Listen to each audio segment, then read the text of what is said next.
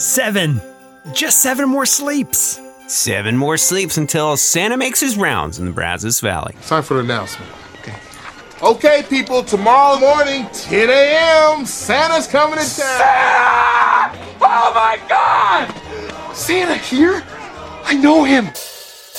Well, a very good Monday morning, friends. It is December 18th. Thanks for stopping by for this 1 week away from Christmas edition of your Pinpoint Podcast. I am Santa Shel. With me is Mistletoe Max. Let's dive in.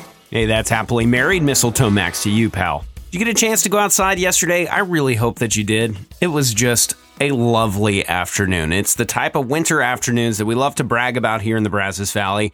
If you didn't, it's okay, because today looks fantastic too. A little chilly out there to start, temperatures in the 30s and 40s, and we are on our way to the upper 60s to almost 70 degrees before the afternoon is done. Just a lovely day. Get out there and enjoy it. Break the jackets back out for the evening because another round of patchy frost possible with overnight lows in the upper 30s to low 40s. Tuesday is looking pretty good too, with high temperatures once again in the 60s. The great poet Eminem once said, "Guess who's back? Back again. The clouds are back. Tell a friend."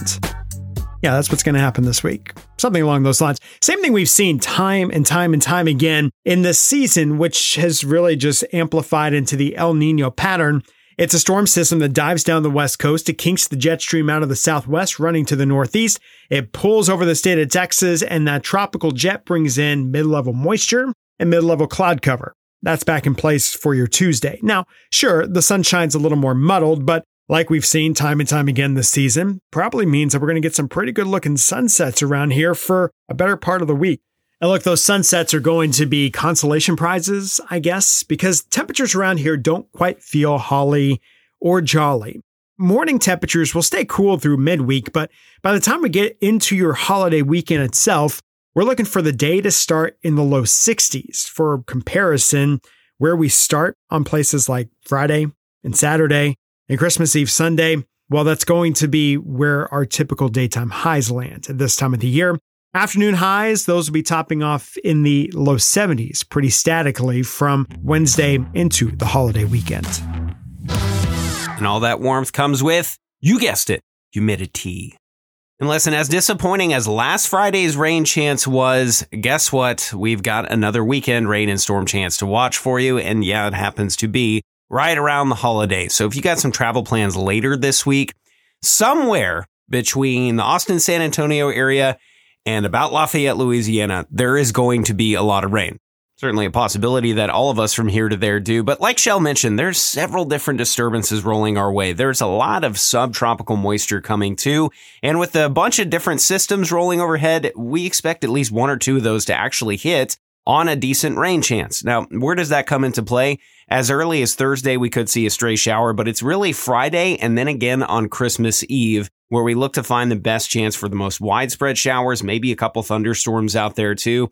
There is a lot to fine tune with this. As we saw last week, it was a rain chance that continued to build and build and build. And timing wise, we did pretty good, but overall, we did not have much to show for it. This is a little bit different of a setup. We don't have just one big cold front coming through, one rain chance to go along with it.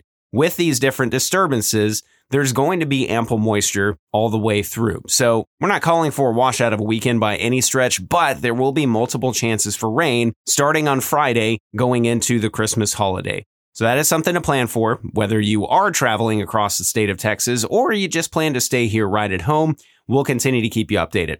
There are some very small signals that we could perhaps find an isolated strong storm there, especially around Christmas Eve. Wouldn't worry about that as of right now. Again, much more to nail down as we get a little bit closer.